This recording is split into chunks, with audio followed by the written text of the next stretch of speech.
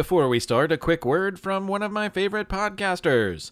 From the creator of Noodle Loaf, another popular podcast for kids and an absolute favorite in my household, comes a new book, Families Can, a board book that celebrates the diverse ways a family can look.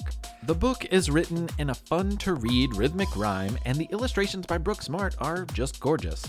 This is a book for all families, about all kinds of families, because, after all, it is our differences that make us unique, but our love that connects us together. So, if you're interested, go to noodleloaf.com/past, P-A-S-T, to pick up your copy. Buying through that link also helps support this, my show, so everybody wins. I'm Mick Sullivan, and I endorse this message.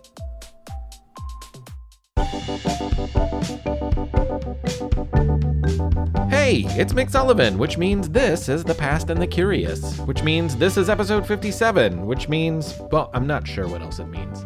But you're here, and that's great. I'm glad you are. July 4th is right around the corner, and Juneteenth was just a few weeks ago, so I drew some inspiration for these stories in this episode from each of those holidays. Both people in each of these stories were impacted by one of those days, and as it so happens, each one of those people made an impact riding a horse. And also, as it would just so happen, we know the names of each of these people's horses, Star and Old Paint, respectively.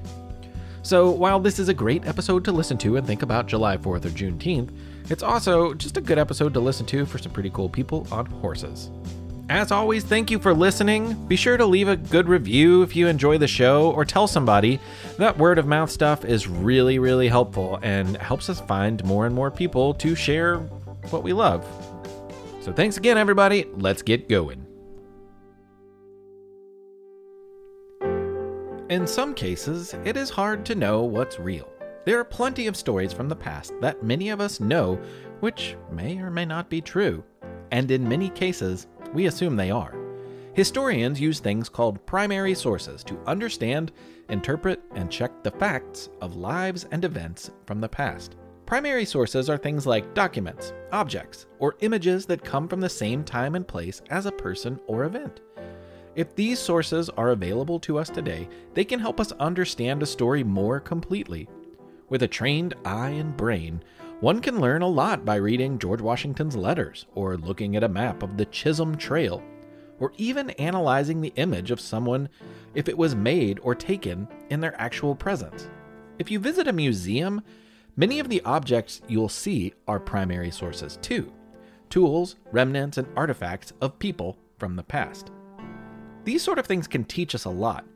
But what about when there is almost nothing, no primary sources from an important part of a person's story?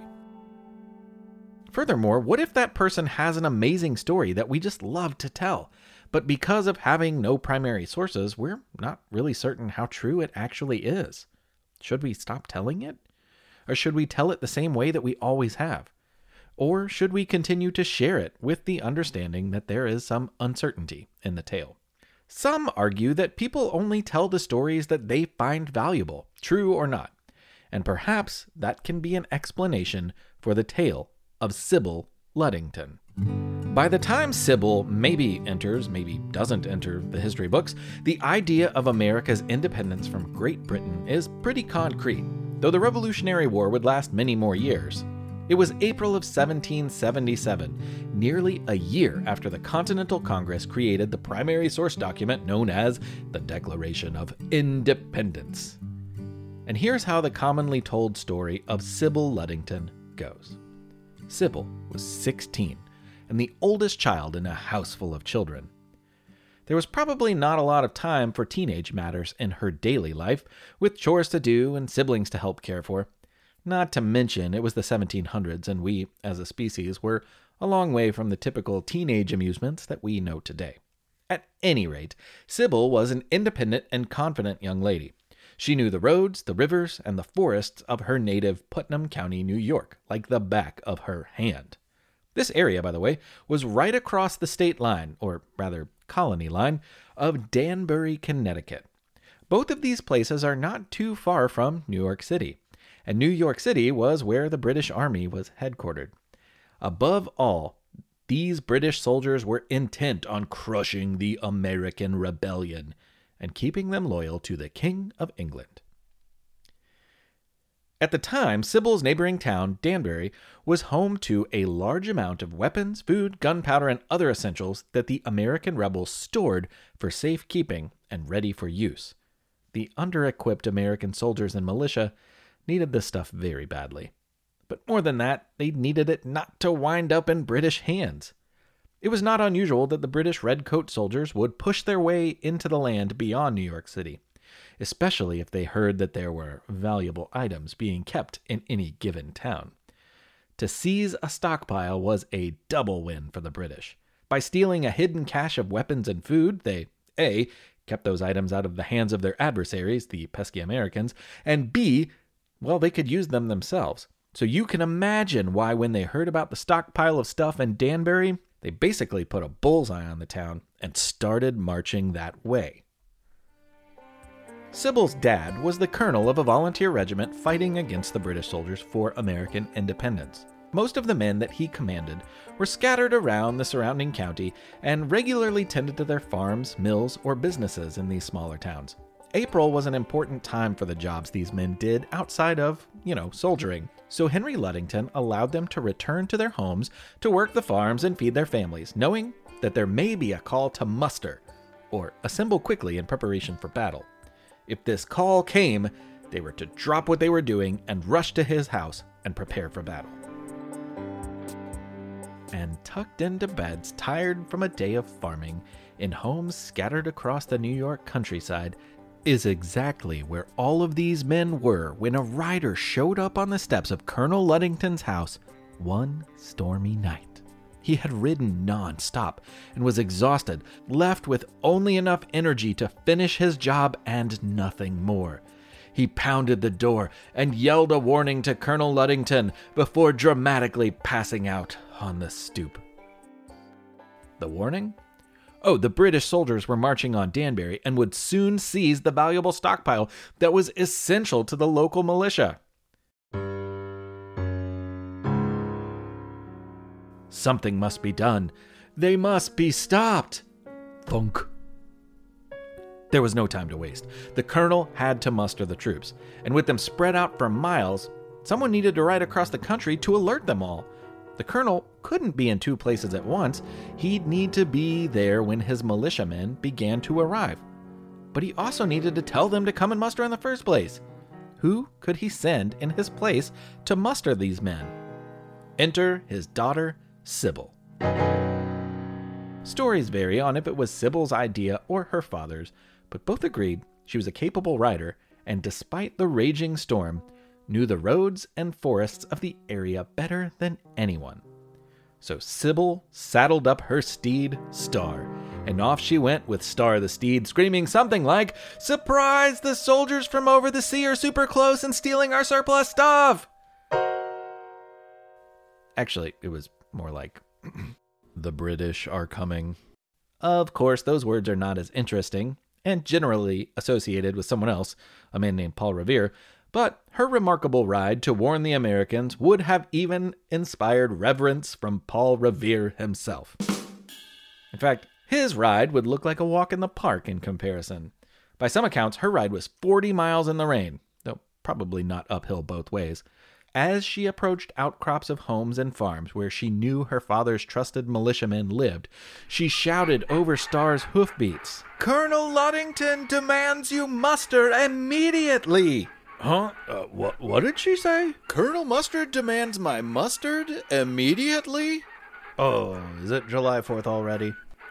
It's only 1777. I don't think it's a hot dog kind of a day yet. Besides, the narrator already said it's April. Muster! I said muster! The British have taken Danbury! The colonel demands you muster on the green! Wait, what? Okay, maybe this'll work. Surprise! The soldiers from over the sea are super close and stealing our surplus stuff! Okay, so what you're saying? Muster! Okay, we're coming. Before the sun came up, Colonel Ludington's men were assembled and marching to Danbury, and Sybil was recuperating from a revolutionary ride. Alas, her father's men were not able to save the surplus of stuff, but they did give the British a big fight, chased them back to New York, and considered it a moral victory. Sybil, for her part, went down in history. Or did she? Many know the story of Paul Revere, and he went down in history for a similar ride, shouting the British are coming. But that was mostly because a famous poet named Longfellow wrote a poem about him that school children used to memorize.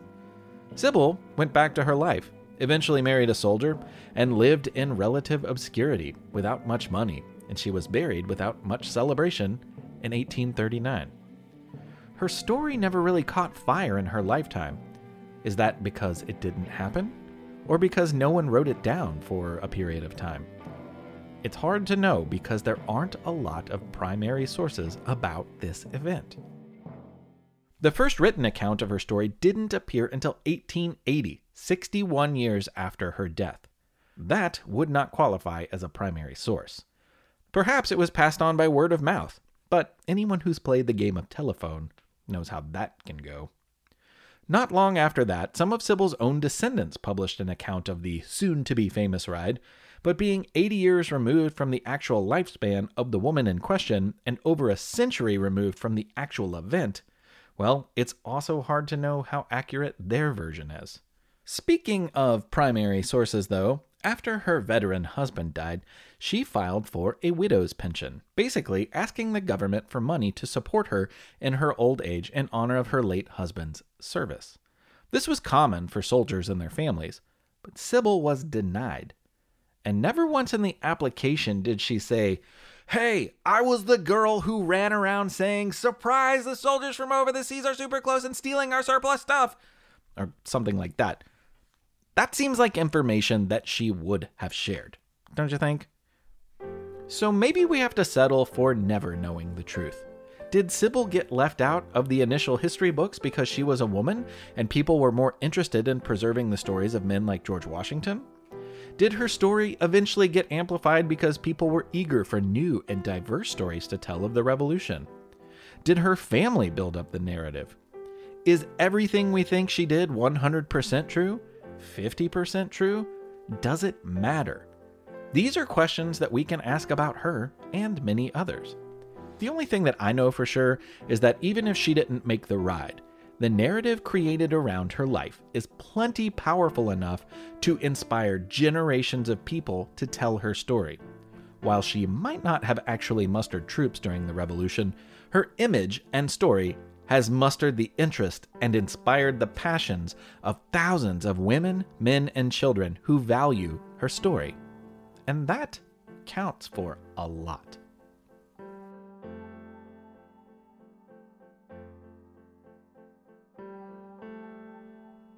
Customers are rushing to your store. Do you have a point of sale system you can trust? You need Shopify for retail. With Shopify, you get a powerhouse selling partner that effortlessly unites your in-person and online sales into one source of truth. Track every sale across your business in one place and know exactly what's in stock. Connect with customers in-line and online. Shopify helps you drive store traffic with plug-and-play tools built for marketing campaigns from TikTok to Instagram and beyond. Shopify's sleek, reliable POS hardware takes every major payment method and looks fabulous at the same time.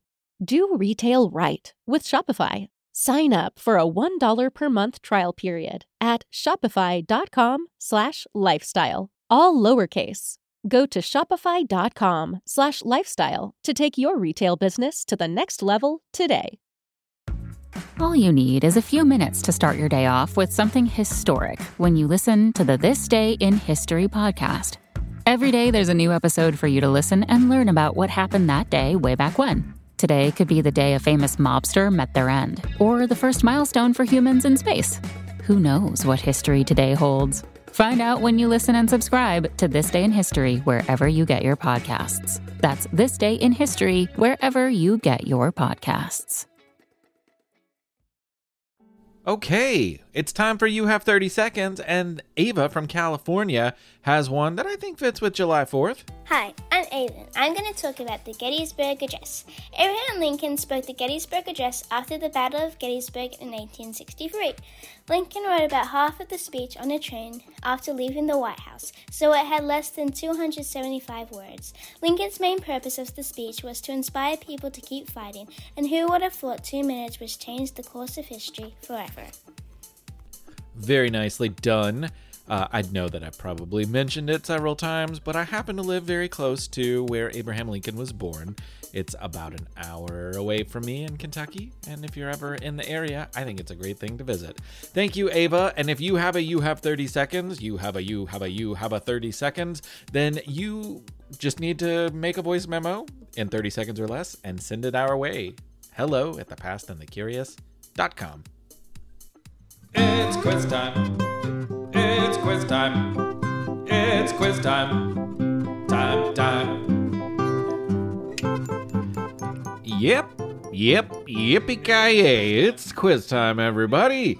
Question number 1. Before Paul Revere's famous ride on horseback, he had to cross the Charles River without being noticed by British ships. When his rowboat set out, he and his friend realized their oars were very noisy and would get the attention of British soldiers, so they dampened the noise by wrapping the connections in what? Well, one of the men on the boat got the attention of someone in a nearby house, and a few seconds later, a pair of long wool underwear came floating out of the window above. They wrapped the oar couplings in the wool, and off they went, undetected, thanks to a nice rebel lady's underpants. Question number 2. Many famous people have had famous horses, and one of those people was the famous general turned emperor of France, Napoleon.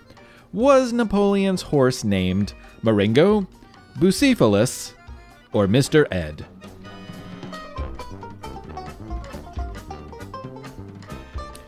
Mr. Ed was a horse from a TV show about a talking horse, and Bucephalus was the horse ridden by Alexander the Great, so both of those were wrong. Napoleon's horse was Marengo, a great Arabian horse that carried him thousands of miles and in and out of many battles. His skeleton sits on display in London today. Question number 3. There's a famous man named Nat Love who got his most notable job in Dodge City, Kansas in the 1870s. Any idea what Nat Love's notable Kansas occupation was? He was a cowboy. Black cowboys were not unusual, but Nat was probably the most famous. This is largely thanks to the autobiography he wrote, in which he mentions crossing paths with people like Pat Garrett and Billy the Kid and a bunch of other people from out west. He also worked as a Pullman porter on rail cars, a rodeo performer, and a security guard in his lifetime. Here comes a story about another black cowboy.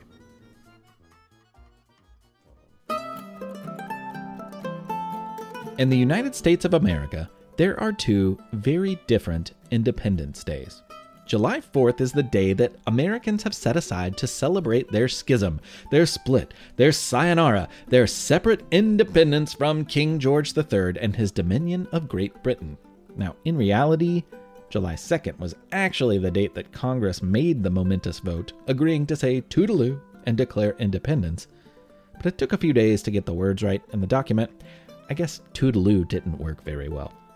This delay in turning in their homework, the Declaration of Independence, is why the 4th is celebrated as Independence Day. But to cloud it up even further, consider that the general public didn't even know about the Declaration until July 11th. So folks in America could have easily been slathering mustard on hot dogs and oohing and awing over fireworks on any random day in that span. All in honor of going Splitsville with the crown. But another date, June 19th, or Juneteenth as it is called, is just as important when it comes to independence in America, but in a very different way. The Declaration of Independence from 1776 had to do with the country becoming its own nation, independent of any others. But it didn't have a single thing to say about the independence from human bondage of the people living in its newly declared borders. Millions of people spent the next century without freedom of their own. chattel slavery was legal in much of America and had been for generations. People brought from Africa against their will and their descendants would long for freedom for lifetimes. Most of those longings were unfulfilled. In the 1860s, the American Civil War brought about the beginning of a monumental change in America. The Emancipation Proclamation, officially issued by President Abraham Lincoln, went into effect on January 1st, 1863. It said all people held in slavery were free within the seceding southern states, or the states who declared war on and left the American Union. However, since the southern states, then known as the Confederacy, did not recognize Lincoln's power as president at the time, it did not actually mean freedom for most of the millions held in slavery. This meant the proclamation really didn't do much for freedom. So you might think that freedom finally came after the Confederate Army was defeated and surrendered on April 9th, 1865, at the end of the American Civil War. But it was not quite that definite either. In these days, words traveled slowly, and in many far-off places, plantation owners, who had no qualms about enslaving other people, also had no qualms withholding honest information from those very same people. After the war, in places such as Texas, slavery still existed because the U.S. Army could not inform and enforce the new ruling that slavery was abolished and all people were free. On June 19, 1865, Union General Gordon Granger and his forces arrived by boat in Galveston, Texas, and read these words. The people of Texas are informed that, in accordance with the proclamation of the Executive of the United States, all slaves are free. This involves an absolute equality of personal rights and rights of property between former masters and slaves. This is often symbolically celebrated as the end of slavery in the United States. But as you'll learn with almost all history, nothing is ever clean nor precise. Countless enslaved men and women fought for their own freedom in many ways. Many succeeded. Others didn't experience freedom even after this date. Despite slavery still existing in other ways after this, June 19th did become known as Jubilee Day, Emancipation Day, and as Juneteenth, which is sort of a portmanteau of June and 19th. In the years afterwards, Juneteenth celebrations have happened annually all around the country. Now, another part of that proclamation read on the 19th often gets left out. It said, "The freedmen are advised to remain at their present homes and work for wages." Now, for one man named Charley Willis, that was not good enough. He would not stay and keep doing the same thing that he had done while held in slavery. Charley lived near Austin, Texas. In his part of the world, many of the former enslaved men and women had a difficult time taking advantage of their freedom. Many struggled to earn a living and feed a family in the years after emancipation. But Charley was a young man, and he felt most comfortable high atop a horse. And he had nothing to lose, so he packed up and left Austin. After that, he never really settled down in the same place for long, because the job he found himself doing was working as a cowboy. Cowboys had been working in the American West and Central America for decades by this time. In fact, many of the first were Mexican cowboys known as vaqueros, which is actually where the Americanized version of the word buckaroo comes from. And by the time Charley Willis was a buckaroo riding the trails, cowboys of the West looked all sorts of ways. Black, white, South American, indigenous, you name them, they were out there doing cowboy things. And what cowboy things did Charley Willis do? Well, Charley was a drover who worked for a rancher. This rancher owned a lot of cattle, and these cattle were raised to become food for other people in America.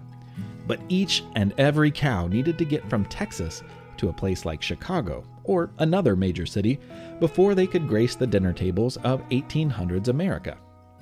And this is where Charley and the other drovers came in. It was their job to keep the herd together, safe and fed, and to guide them along to their ultimate destination. Now, for a few years, the cattle would be taken overland from Texas all the way to Missouri. But it was a long walk, and sometimes there wasn't enough food to keep the herd fed. Plus, these roaming animals brought unwelcome things like new tick species and other pests with them. So Missouri said, No. You are not bringing your cattle and their ticks to our state to catch a train. You're going to have to figure something else out. So people slowly expanded the railroad until there was a nice rail line in Abilene, Kansas. And soon an enterprising man built a huge stockyard, giant pens, to hold the flood of oncoming cattle. This was still hundreds of miles north of the Texas border, though. So Charley and all of the other drovers in Texas would tread a trail with a herd after herd of cattle, sauntering their way across the plains. And the Chisholm Trail, as it was known, would lead them from their Texas ranch across the Oklahoma Territory to the railroad line in Kansas. The journey took weeks.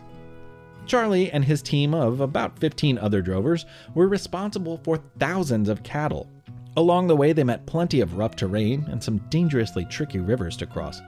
Of course, these long walking cattle could wander off, get mixed up with other herds, refuse to cross a river, or in the worst possible scenario, the herd could get spooked and stampede. It's hard to imagine anything much worse than a stampede if you're a cowboy.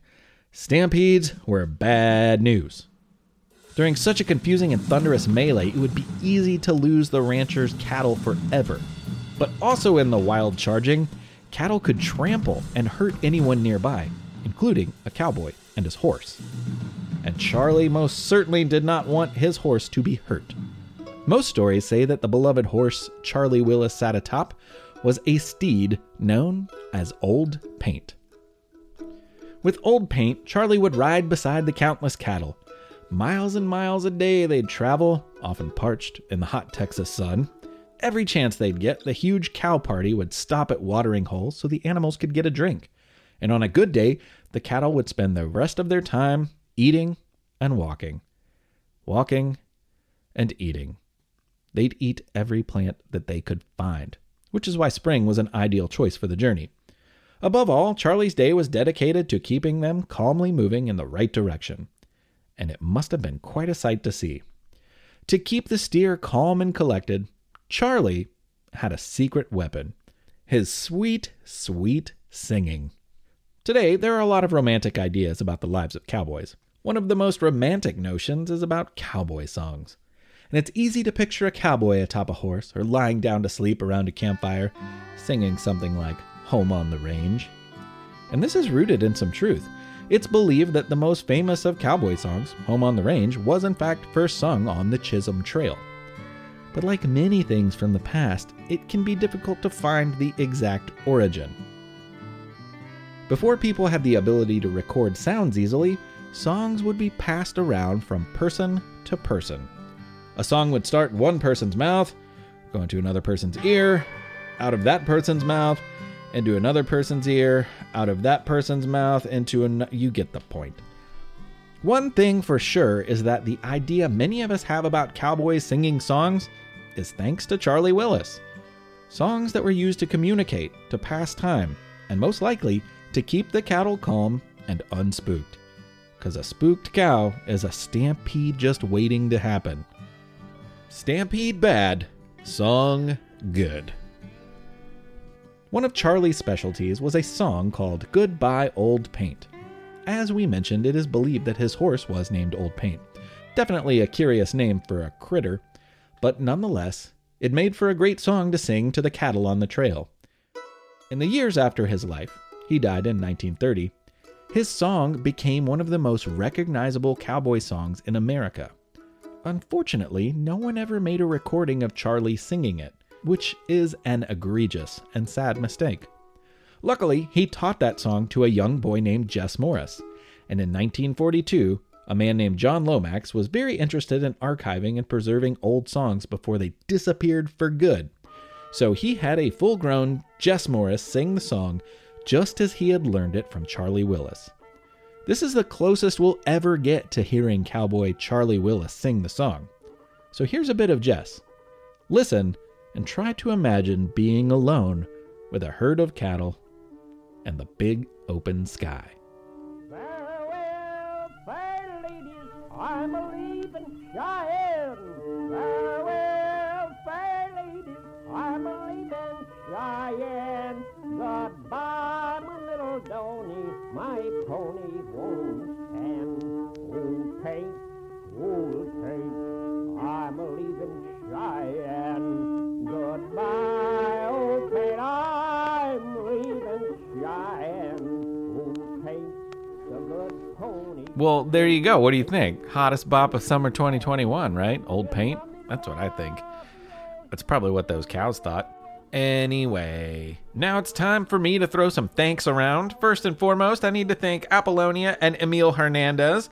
Hello, Apollonia and Emil. I'm so glad that you are out there and that your family enjoys this show and finds value in it. I really appreciate it, and your all's joining on Patreon helps keep the lights on. I can keep going. It's great. Thank you very much. Now, the other thanks that I have to send out to a pair of sisters, as it would turn out, a pair of movie trailer making sisters, I'm going to send you your thanks in the form of song. Marion and Elise, this is for you. Marion and Elise, you're listening every week. You're probably in the car backseat right now, making movies with Lego people, stuffed animals and cats. Titanic trailer with Lego people clinging to junks with soap in the back. My heart will go on, Elise and Marianne, at least till the end of this song. It's for you.